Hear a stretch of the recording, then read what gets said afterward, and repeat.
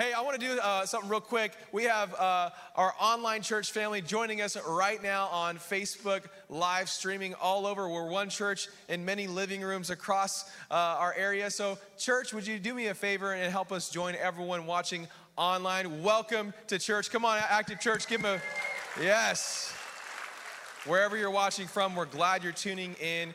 And we're pumped, man. Today, it's awesome. As Andrew said, it is Legacy Offering Sunday. We've been talking about that for, 5 weeks. And the reason why we talk about it a lot, you're probably like, I get it. We're going to bring our offering. The reason is we don't want anyone to feel like pressured. So I hope you've been praying about that and talk to God about it. And today, just do whatever God told you to do.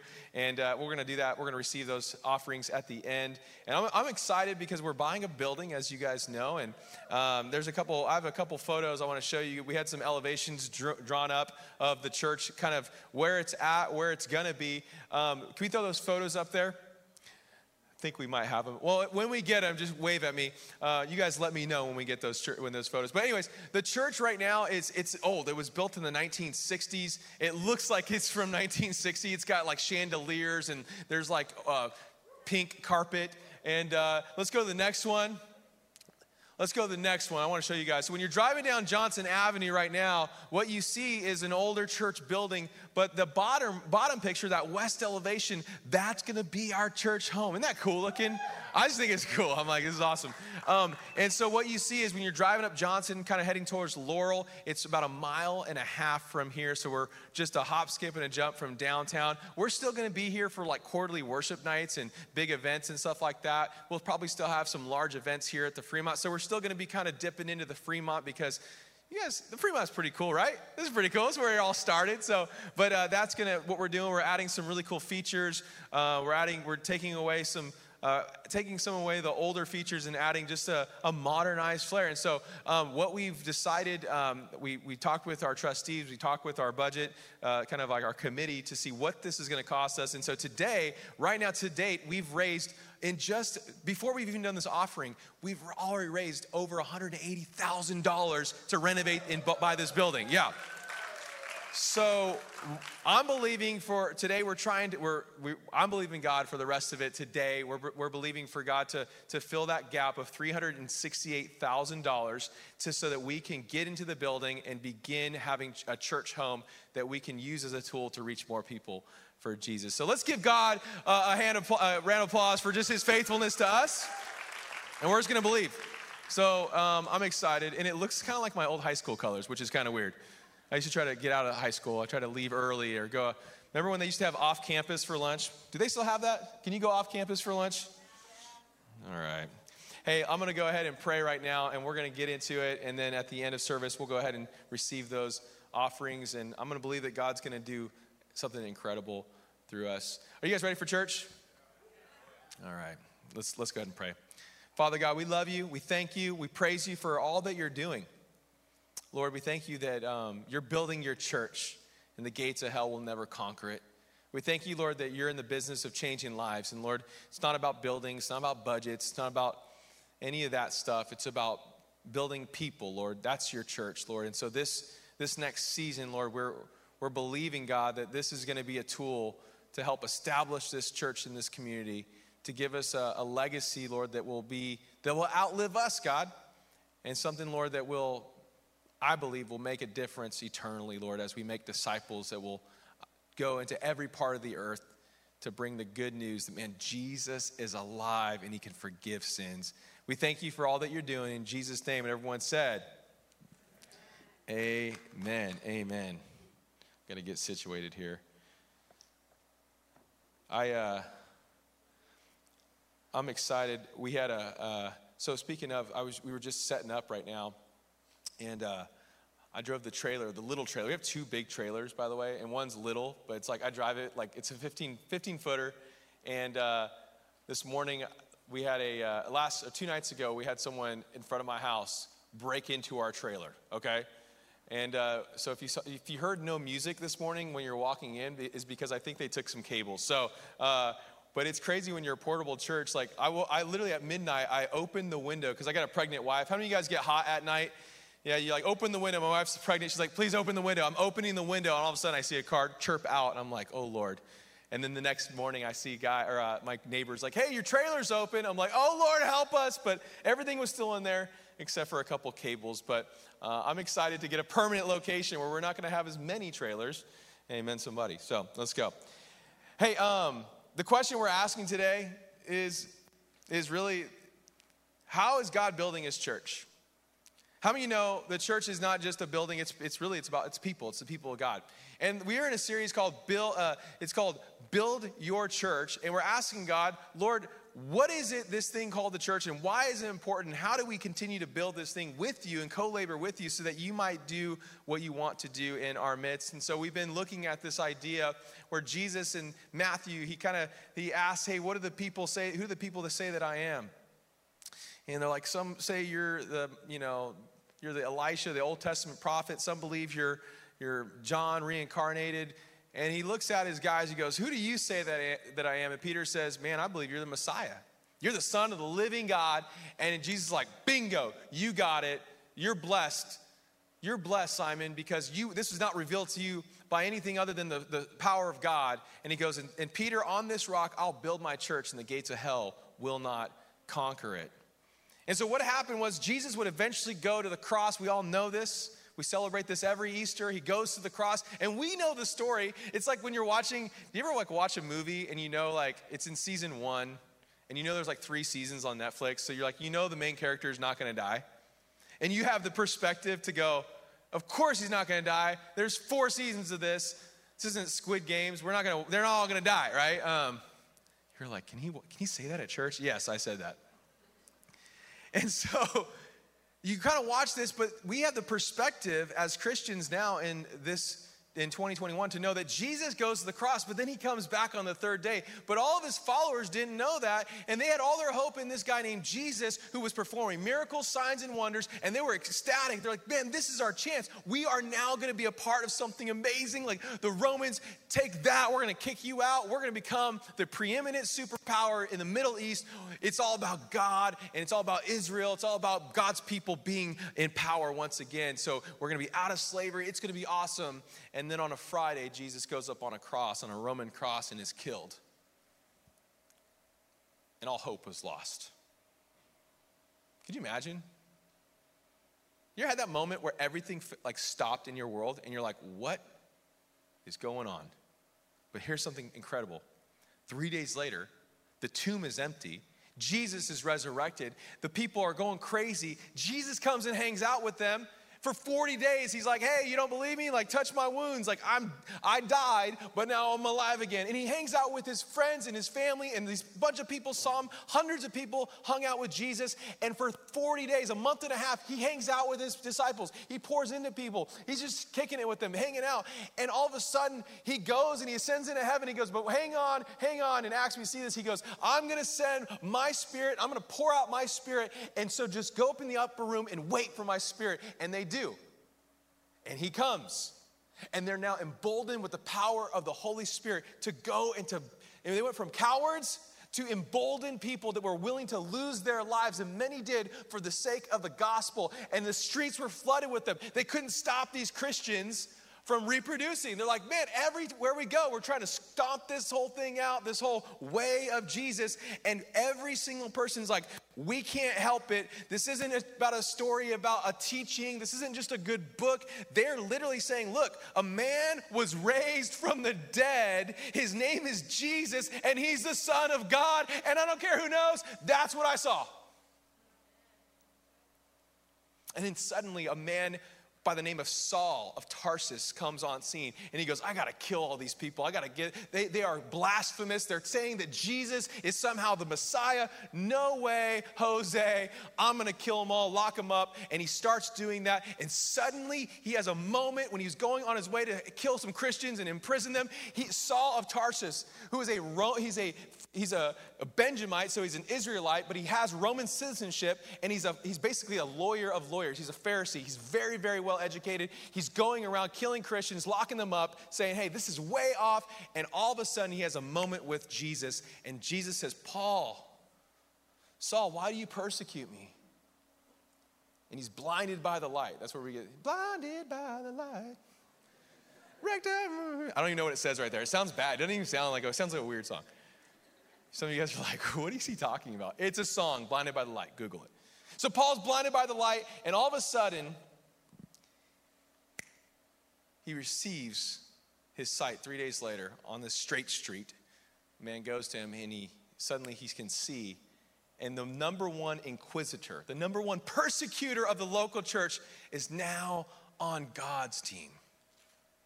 And he begins planting these churches all over the Mediterranean rim, all over the known world. He's going into parts of Asia Minor, Turkey, modern day Turkey. He's going all over the known world, and he's planting churches, telling Greek-speaking Roman citizens, hey, I know you believe in all these pantheon of gods, but I know the real God, and let me tell you about him. His name is Jesus. And he begins proclaiming the gospel, the good news that no longer are you separated from God because of your sins, that if you choose to give your life and surrender your heart and surrender your life to Jesus and commit yourself to him, that all of your sins are wiped away. And he says this, and this guy is going crazy. People are catching wind of this, and the church is expanding like a wildfire, and it spreads and spreads. And then in 67 AD, Caesar Nero puts Paul to death.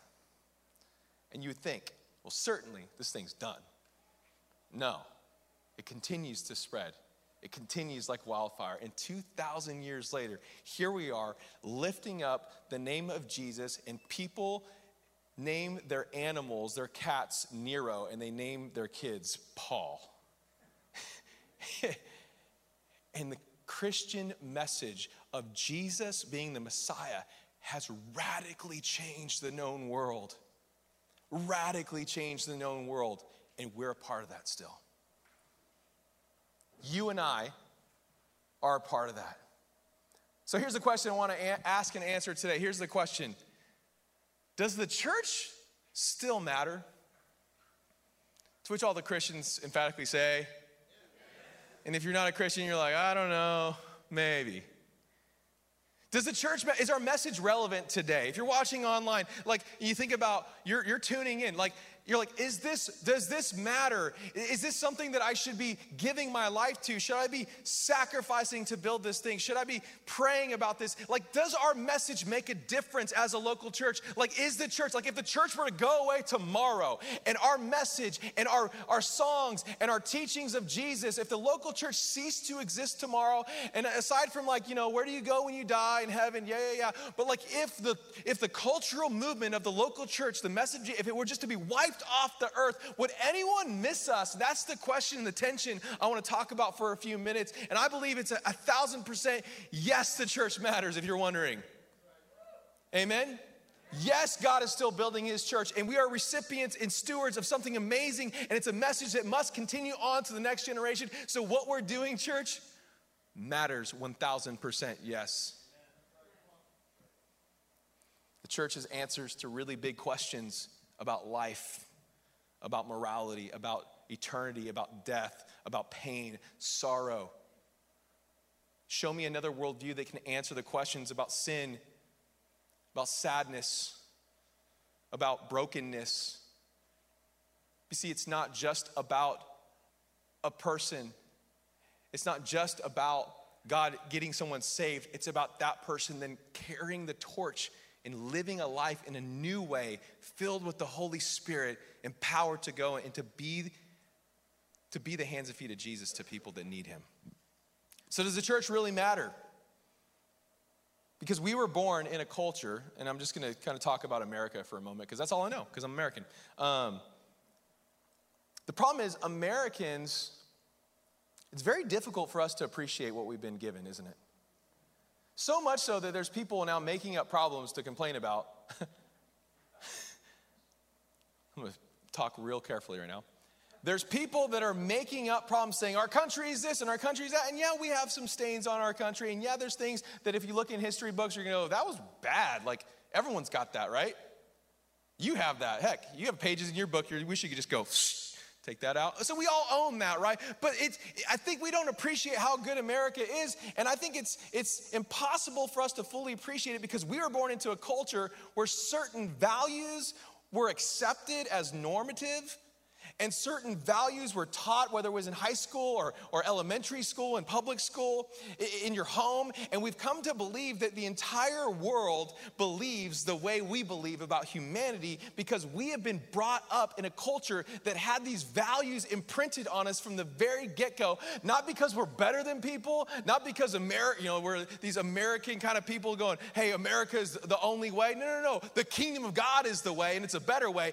But America was built on some really specific values, and I see what's happening in our society, and you do too, and you're going, man, right used to be right and wrong used to be wrong, but now it's like this.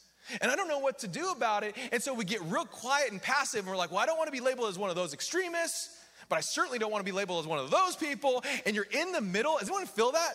You're in the middle as a Christian going, how do I manage this tension? Because I love God and I love his passion. I love his purpose for my life. I want more of God. And what happens is it's hard for us to even acknowledge the fact that in our country, in the United States of America, that the church has helped be the undercurrent, the value system that we all agree is like, yeah, that's right and that's wrong, but the rest of the world doesn't always agree like that. And so we're accustomed to this, and we can't appreciate the value of the local church because it's just something that we've grown up around. And even if you're not a churchgoer, you're new to Christianity, or you're not a Christian, we have to acknowledge the fact that somehow, some way, the local church in America has shaped the values and the structure, and because of that, there are some things that we just take for granted. And in order for us to fully understand this, I think we need a different perspective. See, in the 1980s, China wanted to be a superpower. And they've kind of become that economically, haven't they? And so what they started doing is they started studying us from a very, very early, post-Vietnam into the 80s. China was like, how is it that America is such an economic superpower? What are they doing differently? And how can we become an economic superpower? How can we have the influence of the Americans? And so what happened was there was a guy by the name of David Aikman. David Aikman was a man who was, he wrote lots of books. He was the former bureau chief for the Beijing version of Time magazine. He was a very, very learned man. He had many degrees. He was a doctor. And this guy David, interviewed many people, people that you would know, like Mother Teresa, Boris Yeltsin, people that are probably dead now, Billy Graham. He was a big deal, and he interviewed these people, and what he had a chance to do one time is he sat with a bunch of Chinese they were socialists, but they were actually sociologists as well. They're communist China, but he sat with them, and they were paid a lot of money by the federal government, by their government, to study America. And it's interesting what he found out. He said that they found out that the Chinese were looking at us going, there's something about them that we can't quite figure out. And in this book, here's what he says. Here's what the Chinese sociologist said about America and about us. And I'm going somewhere about the church, so don't just stay with me, okay? Are you still with me? Say amen. Quote, this is from the Chinese sociologist. One of the things that we were asked to look at was what accounted for the success, in fact, the preeminence of the Western world all over the globe. In other words, what makes America tick and why are they so influential? So this group of social scientists were given the task of why is America influential? So they had the smartest guys in the room, objective scientists trying to figure out, not for any sort of gain other than just we want to have an economic advantage over our American people. We want to be a superpower. And so they sent them, and they had all this research, and here it goes on to say, quote, we studied everything we could from the historical, political, economic, and cultural perspective. At first, we thought it was because you had more powerful guns than we had. They're like, oh, I get it. You guys can bring more lead to the party. That's why you're powerful. Watch this. Then, wasn't that. We thought because you had the best political system, that was it. Next, we focus on your economic system. So they're going down line. Like, is it your guns? Is it your political system? Is your economic system? Now, you don't think like, you and I don't think this way. We think it's our economy, It's our position globally. We've got incredible breadth of landscape. We have smart bombs. We have weapons. We have all this stuff. Like right now we're looking at the world, and some of you guys are studying. You've studied history, and you're looking at like what things are happening, where our money's going. You're like, I don't know if we're still a superpower. And I would challenge you that the Chinese got it right, and they actually studied us for so long that the tables have turned. But at one point, the secret sauce. Watch this. The most well-funded group in China that were studying Americans and trying to figure out what makes you so special. They had this moment. They're like, the secret sauce in America, we figured it out. We've discovered it. Do you want to know what they found out? It's not your political system, America. It's not your economic system. It's not the fact you have guns. It's Christianity.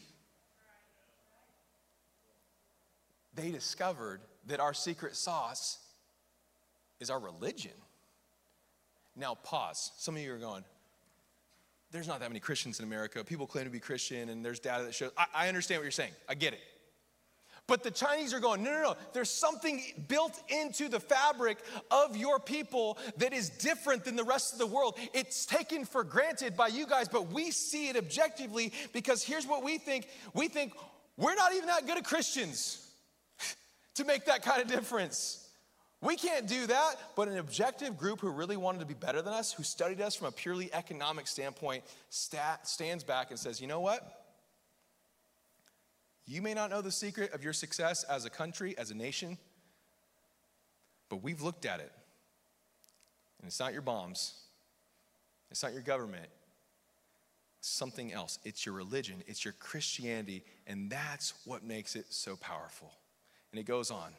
The Christian moral foundation on the social cultural life was what made possible the emergence of capitalism and then the successful transition to democratic politics.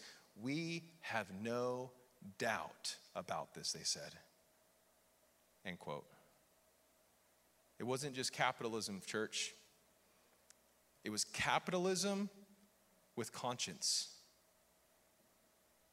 It was capitalism and conscience that was informed by who? By the message and teaching of Jesus. Found where? In the power, in the pews, in the seats that are powered by local churches just like this one all across our great nation, preaching the good news of the gospel, telling people there's a better way, and his name is Jesus, and the byproduct of that changed the known world. There's a better way. Hallelujah. Praise the Lord. So what does that mean for us? This is what happens. Here's what it goes on to say. Studies by the Chinese sociologists reveal that in rural areas of China, where traveling evangelists, we'd call those missionaries, introduce Christian faith in this area of China, rural China, here's what happens. Opium addiction goes down. Where there's Christianity introduced, Christian families grow wealthier and happier than their neighbors. Guess what happens to crime? It drops. No one's breaking into trailers all of a sudden. And as Americans, we think, it's just human nature informs your consciousness. It's just laws and regulation, and we're all good people. No. We're very bad people. The Bible doesn't teach that you're good. The Bible teaches that you and I are objects of wrath. Aren't you glad you came to church? Welcome to Online Family. We're all sinners.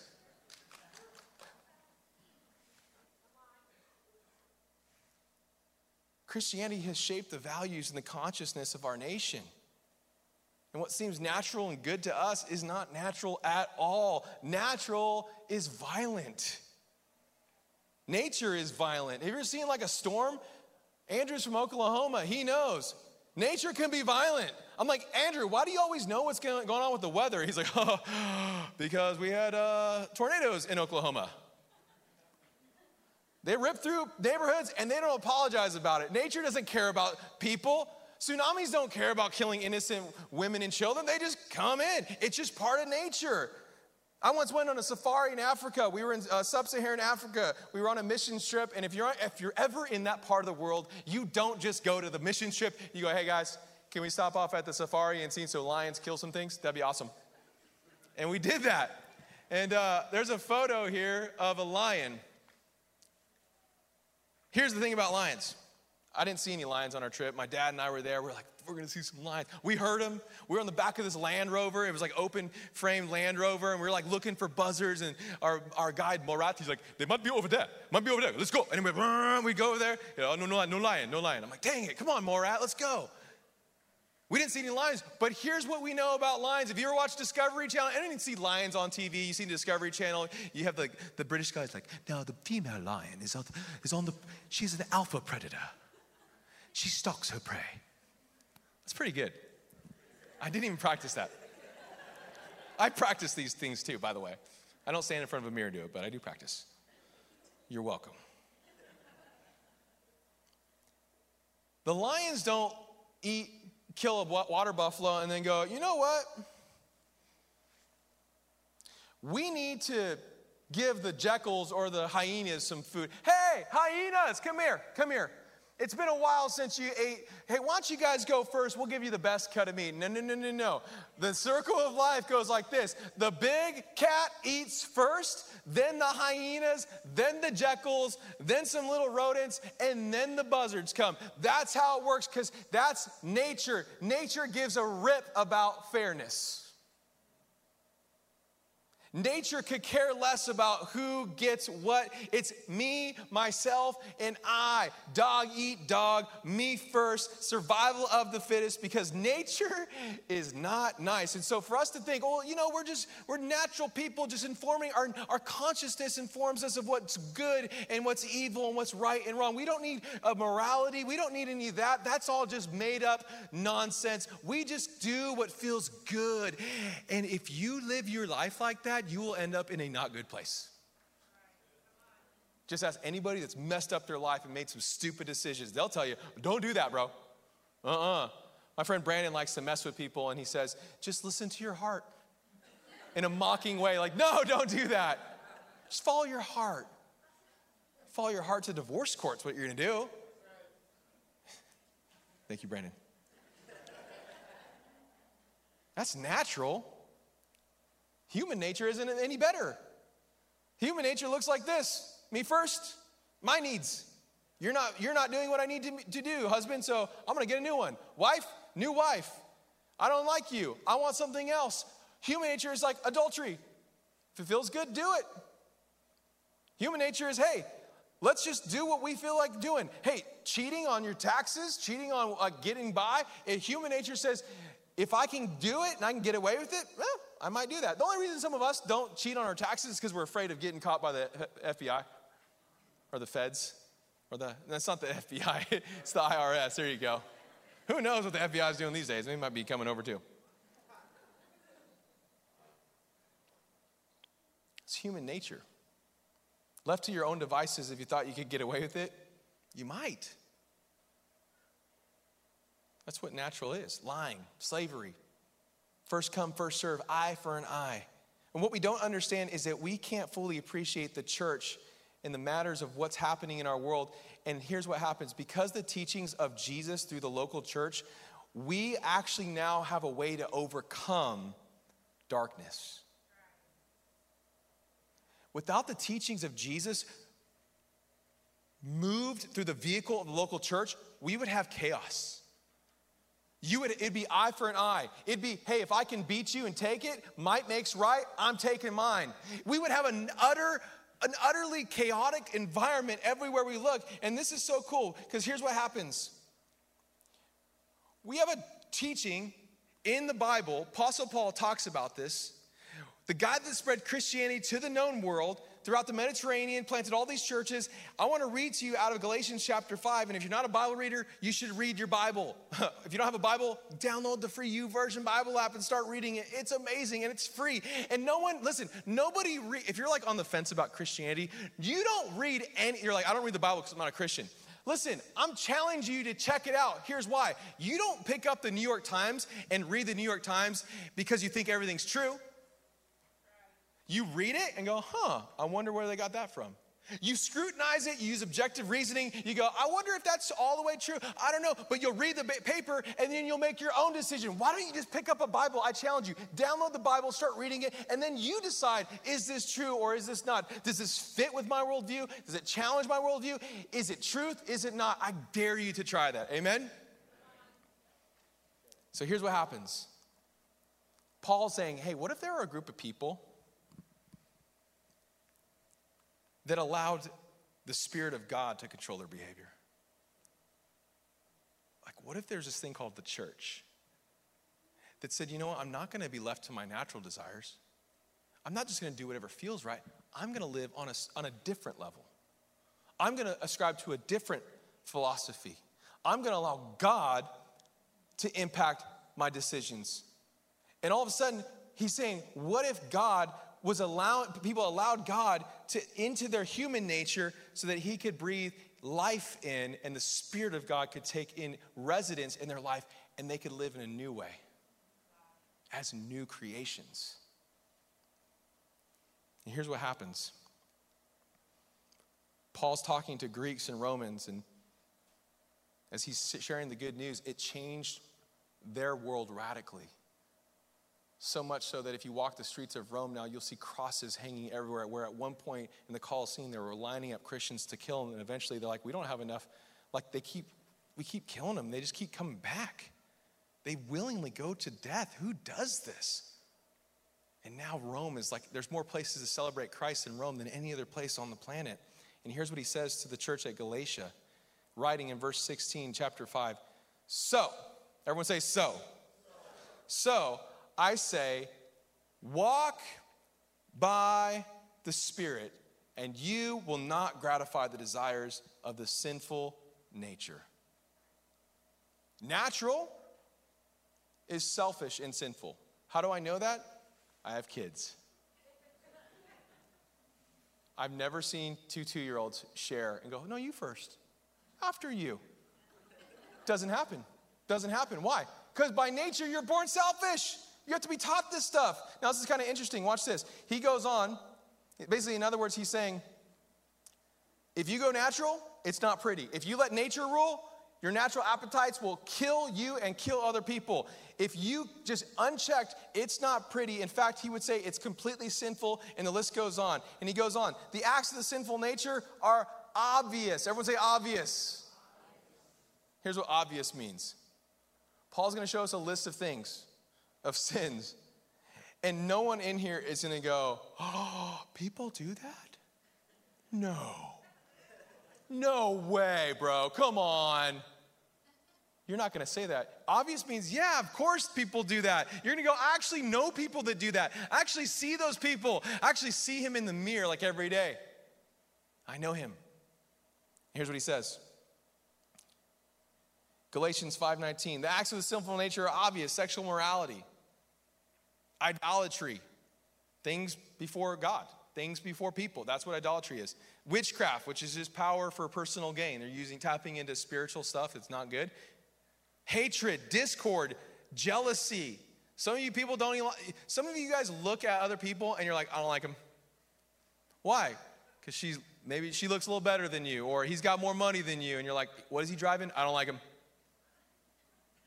It's jealousy. Am I real? Am I being real? No one in here, but you know what I'm saying. Fits of rage, selfish ambition, dissensions, factions and envy, drunkenness, orgies, and then he adds, and the like, which basically just means, etc. That's human nature. That's humankind without a God-informed conscience. That's God. That's a spiritual person that's wired to know God without the Spirit of God, living to just fulfill the pleasures and the lust of your desire. That's literally what happens. And what happens is, here's what he says. He's saying we have laws for all those things. You have laws. Thank God for laws, because they hold some of us back from doing some really stupid things. And that's what humankind needs. Laws to restrict and laws to rein in so that we don't kill one another. And praise God for our law enforcement officers. We have lots of law enforcement officers here in our church. Can we just give it up for our LEOs in our community? I love you guys. We're a church for you. But yet we still do those things. We still do those things. So what's the catch? He goes on, verse 22. But the fruit of the Spirit. Which Spirit?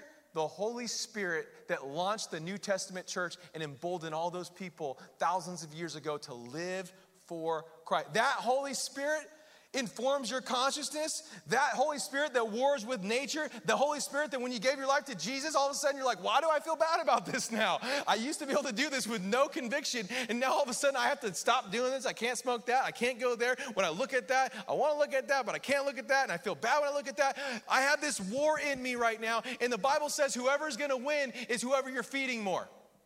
And it says the Holy Spirit, but the Spirit, through the Spirit, watch this. This is what it is. This is what energized the first century church. You're like, I can't get this church thing right. Like, I tried so hard to be good, and it just doesn't work, man. Like, this is hard. I know. Christianity is not difficult. Christianity is not cumbersome. Christianity is impossible without the power of the Holy Spirit. Tweet that. Underscore. That without the Holy Spirit living in you, you can't do any of this. And some of you have been trying. You're like, why do I keep going back to that stuff? Why do I keep giving into that stuff? Here's why, because the fruit, the byproduct of life with the Spirit is something completely different than the natural. And guess who is the number one proponent of this? Who is the group of people that are championing people, that are saying God's got something better for you? I love nonprofits, and I love people that are working in NGOs across the nation, but if you're not powered by the Holy Spirit, the local church is still the hope of the world, and without us, without that message, people left to themselves will be so up a creek, and God has come to tell you this morning, you need the Spirit of God, and the local church matters because the local church believes in the empowerment of the Holy Spirit. And this isn't going to be some weird service where at the end of service, you're going to have to get up and flop on the ground. No. It's like, here are your flags. Here's your shofar. I believe God can do anything. And I believe God, there's all the gifts of tongues, all that. But what I'm saying is, the Holy Spirit's not weird. People are weird. Holy Spirit's not weird. People get weird with it. The Holy Spirit is what God came to establish. It's what he came to die for so he could breathe on this world and that people could be filled with the Holy Ghost and go, you know what? Man, I got these gifts, and not everyone has all the gifts, but you got some gifts, and here's what the byproduct of living with the Spirit is. Here's what happens. All of a sudden you're like, I don't think I should go there.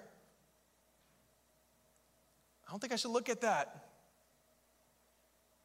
I don't think I should type that. I don't think I should eat that. I don't think I should cheat here. The Spirit that begins to inform our consciousness to move and live and act in ways that on our own, naturally, we would never have done. It's the Spirit that moves you to live a life that even if there weren't any laws, you would still do the right thing. Because the Holy Spirit's informing your consciousness to do what God would want to do, to please the Spirit, not to please the flesh. Are you tracking with me, church? But the fruit of the Spirit, watch this, is love. What's love? You first. Let me lay down my life for you. How can I help you? What do you need?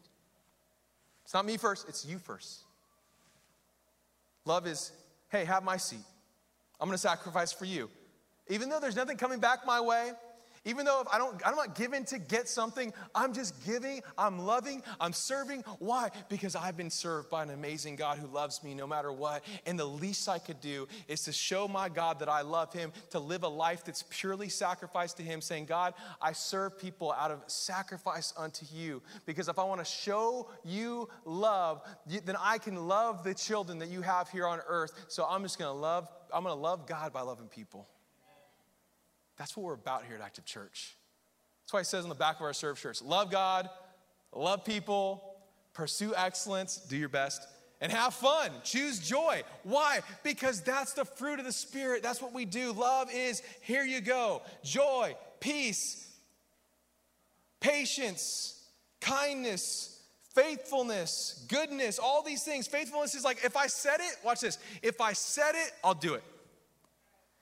Not because yeah, you know, we got married and I'm still in it, but you know, if I didn't have this piece of paper, we'd be done. No. Faithfulness is like, I said it for the good and the bad. I'll be here in sickness and in death. I'll be health. I'll be for you no matter what, because I'm faithful. I just want to be here for you. Like if I said I'm going to help you out, I got you. I don't need a law to tell me to do that. I'm just here because I'm faithful to my God. That's the fruit of the Spirit. Gentleness, self-control. Self-control. This runs contrary to everything nature tells you to do. In fact, I think about this. What if we just had a week where everyone was self-controlled? You'd be happier, I guarantee it. You'd be healthier. Imagine a month. Imagine a month where I said, hey guys, I'm the leader of the free world. This month we are self-controlled. Would that be a better month or a worse month? Better. Imagine if we just took one of these, like peace, patience, kind of self-control, like all this, like husbands. Would you have a better marriage if you had more patience?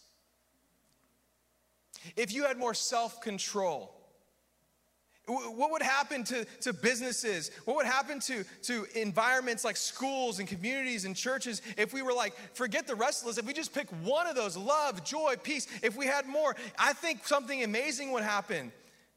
I think if everybody in our culture embraced just one value from the local church teaches, that the gospel teaches, the New Testament teaches, I think life would be better. I think we'd have the Zoe life that Jesus promises, where he says, hey, the enemy comes to steal, kill, and destroy. But I have come to give you life and life to the fullest. I think Christianity wouldn't just be a place where you get salvation. I think people would look at the local church and go, man, there's something different about their lives. They have a full life, an overflowing life. And that's the life that Jesus promises when we're filled with God's Spirit and acting in ways that align with what he teaches through the gospel, through the New Testament, in the local church. So does the local church matter?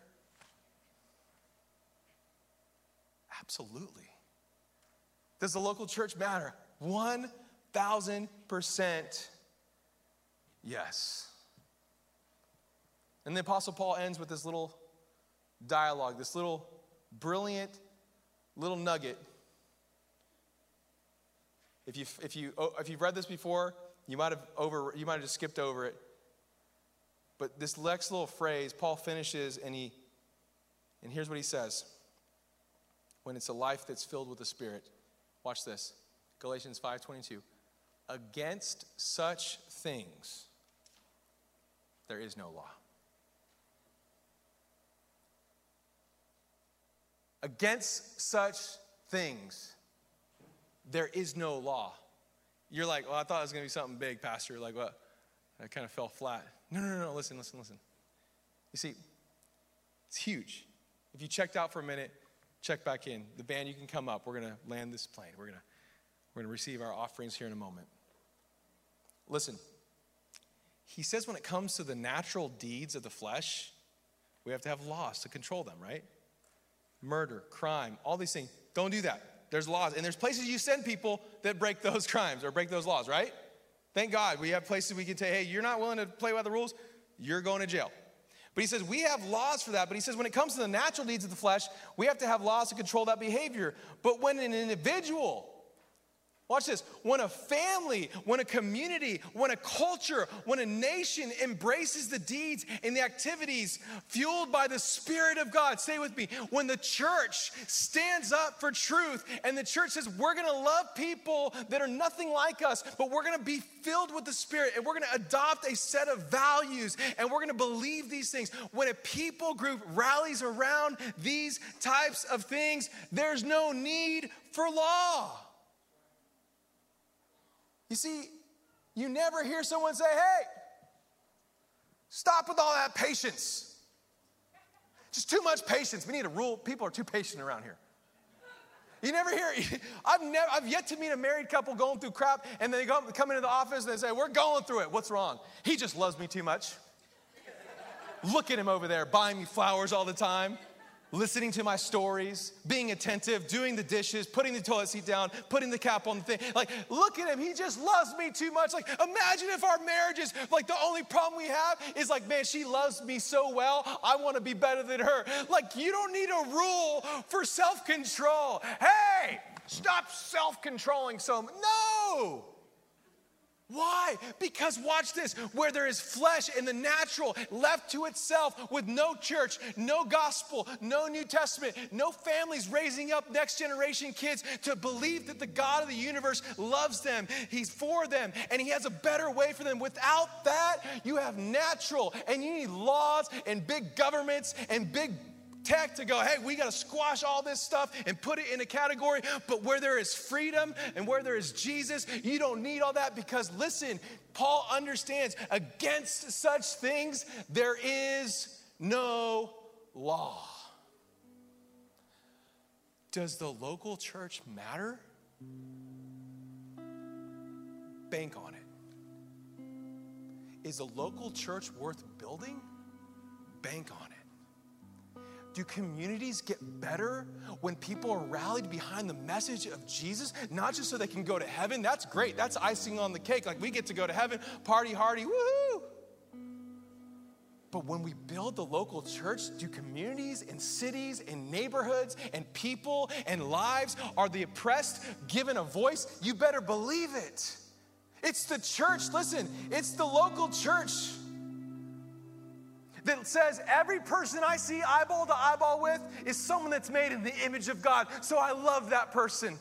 It's the local church that says, you know what? It's the powerful that should serve the powerless. Come on, somebody. It's the local church that sees those that are widowed and orphaned and says, you know what? We got to get rallied together because someone needs to take care of those. Because James, the brother of Jesus, said true religion is to take care of orphans and widows. So I don't know about you, but I want to be a church that takes care of people. It's the local church family. Come on. That says forgiveness is better than bitterness. It's the local church that says, hey, give to people that can never give back to you. It's a local church that says, husbands, will you love your wives sacrificially? See, it's in the local church that the good news, that the Bible is proclaimed, that life is met with spirit, and the natural becomes supernatural. And void of the Spirit of God, there is chaos in the natural. But when the super meets the natural, we have Holy Spirit power. It's the church that says, you know what? Tolerance is not enough. We got to love people. And sometimes love says, I'm going to get in your face and tell you, I love you, but you're doing the wrong thing, bro, and you need to change. Love says, hey, sis, come here. Let's talk. And love says, I'm not going to leave you out on the curb. I'm going to restore you back. You're broken. Let me help you get up. You're hurting. Let me encourage you. You're tired. Let me give you some help. Local churches are all across this great nation and all across the globe are proclaiming Jesus is the Lord. And if you give your life to him, it's not just about heaven. It's about bringing heaven to earth so that people might know that our God is good and he's real and he has a plan and a purpose for every single person that's breathing air on this planet. Does the local church matter? I've given my life to this. Yes, this thing matters. It's the church that continues to draw attention to the fact that every single life, born and unborn, has insurmountable value to a God that created and knit that baby in a mother's womb.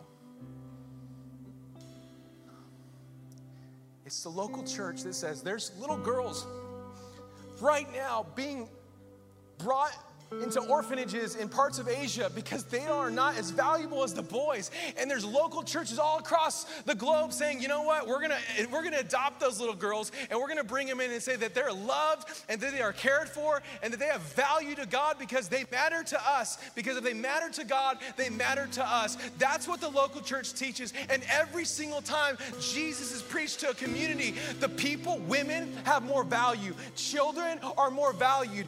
People, the oppressed, are are more valued. That's what the local church is all about. It's not just a message of hope for Sunday. It's a message for a hope in this dark and broken world that needs the light of Jesus. Come on, let's give God a hand clap.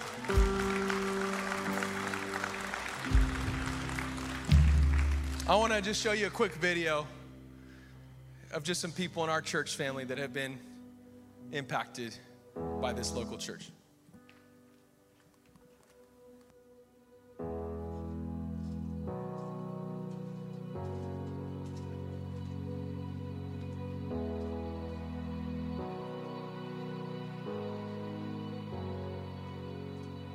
I'm loved and valued by this community.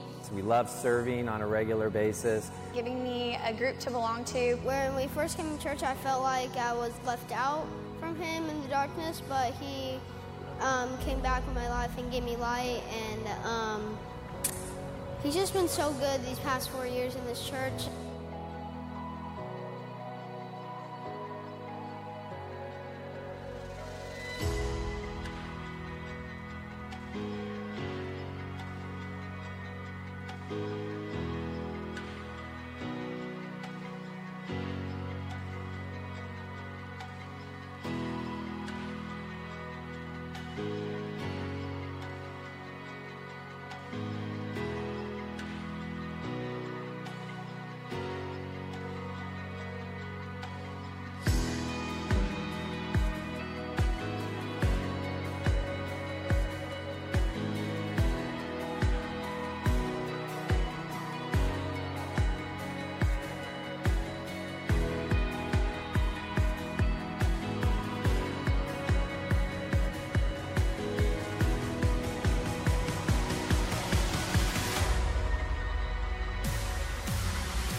Group of people that are amongst the most genuine. Having the love and respect of all the women and everybody in the church. I felt so loved and welcomed the minute I kind of like stepped back into the group. Feel like I belong there. I've been challenged to grow and become more like Jesus.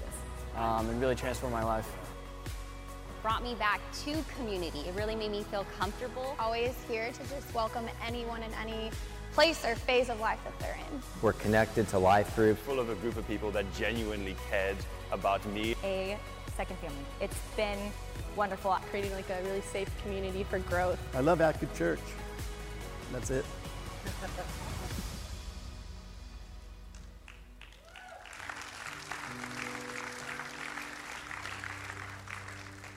So does the church matter? I mean, I know I'm glad for the local church. I'm glad that there was a church planted in Bakersfield, California about 100 years ago off Fruitvale Road that later became River Lakes Church, that they planted a church, and they, in the 90s, they got a hold of probably some curriculum from Pastor Rick Warren, and they became a purpose-driven church, and they started doing life groups and small groups, and I'm a recipient because of a small group that was praying for me. And I got invited to come and to hear, and I'm just telling you guys, you have no idea what your prayers can do. You have no idea when you build and you plant and you give and you serve and you pray for and you participate in a local church, you have no idea the lives that are being impacted. And today we have a chance to help more people experience the freedom that's found in Jesus Christ. That more people would know there's a God that loves them, that He's for them, and He's got a better way, a superior way. It's the Jesus way. Today, right now, we're going to do something we do once a year. We're going to receive our legacy offering, and we have some envelopes near you. Maybe you have to borrow a pen. You can do this online as well. And you can give throughout the end of the year. Maybe you came, you're new here, you're like don't feel pressure. We've been talking about this for a while. We're preparing. Stacey and I prepared. This is like the biggest check we've ever written to the church, and I believe that God's going to multiply it. And we're just going to believe that God is going to use, as He's been so generous to us. This is not us going, hey, God, look at me. I'm generous. I'm doing it. I'm a good Christian. No. This is us simply saying, God, thank you that you died for me. Thank you that you gave your life for mine. this great exchange, your righteousness for my sin. Your life came into me. Your death brought me life, and my death is now nailed to the cross. So I love you because you first loved me. And so I'm simply just saying thank you. Thank you. And in one way we do that is through generosity. And today we're going to do that right now. We're going to receive those offerings. So on the envelope, there's this little thing that says offerings. You just put your offering there. And you can do that online, or you can do this. I have a physical one because I wrote a physical check today. I wanted to make it special. So I'm going to pray right now. Would you do me a favor? Would you stand to your feet? We're going to worship. The ushers will come by and pass buckets in a moment. And if you're here, if you're new here, listen. If you don't feel obligated to give, this is for those that call Active Church home or feel called to give. So feel no pressure today. Let this service be our gift to you and your family. But I pray that you would stretch right now. So Father, just take your offering in your hand or take that envelope and just lift it up to God. And just say something like this in your own heart. Just say, God, I freely give to you because you freely gave to me. God, would you do in others what you've done for me? Would you make your will happen on this earth, God? Would this church be a beacon of hope, a light into the world, a city on a hill? And as we build your church, we know it's not about a building, God, but it's about you igniting a church on fire for your kingdom so that people would know all across this area that Jesus is Lord. Would you multiply it like the fish and the loaves, God? We give to you today sacrificially, God, because you first sacrificially gave to us by giving us Jesus. We love you. We praise you. In Jesus' name we pray. Let's worship, church. Come on.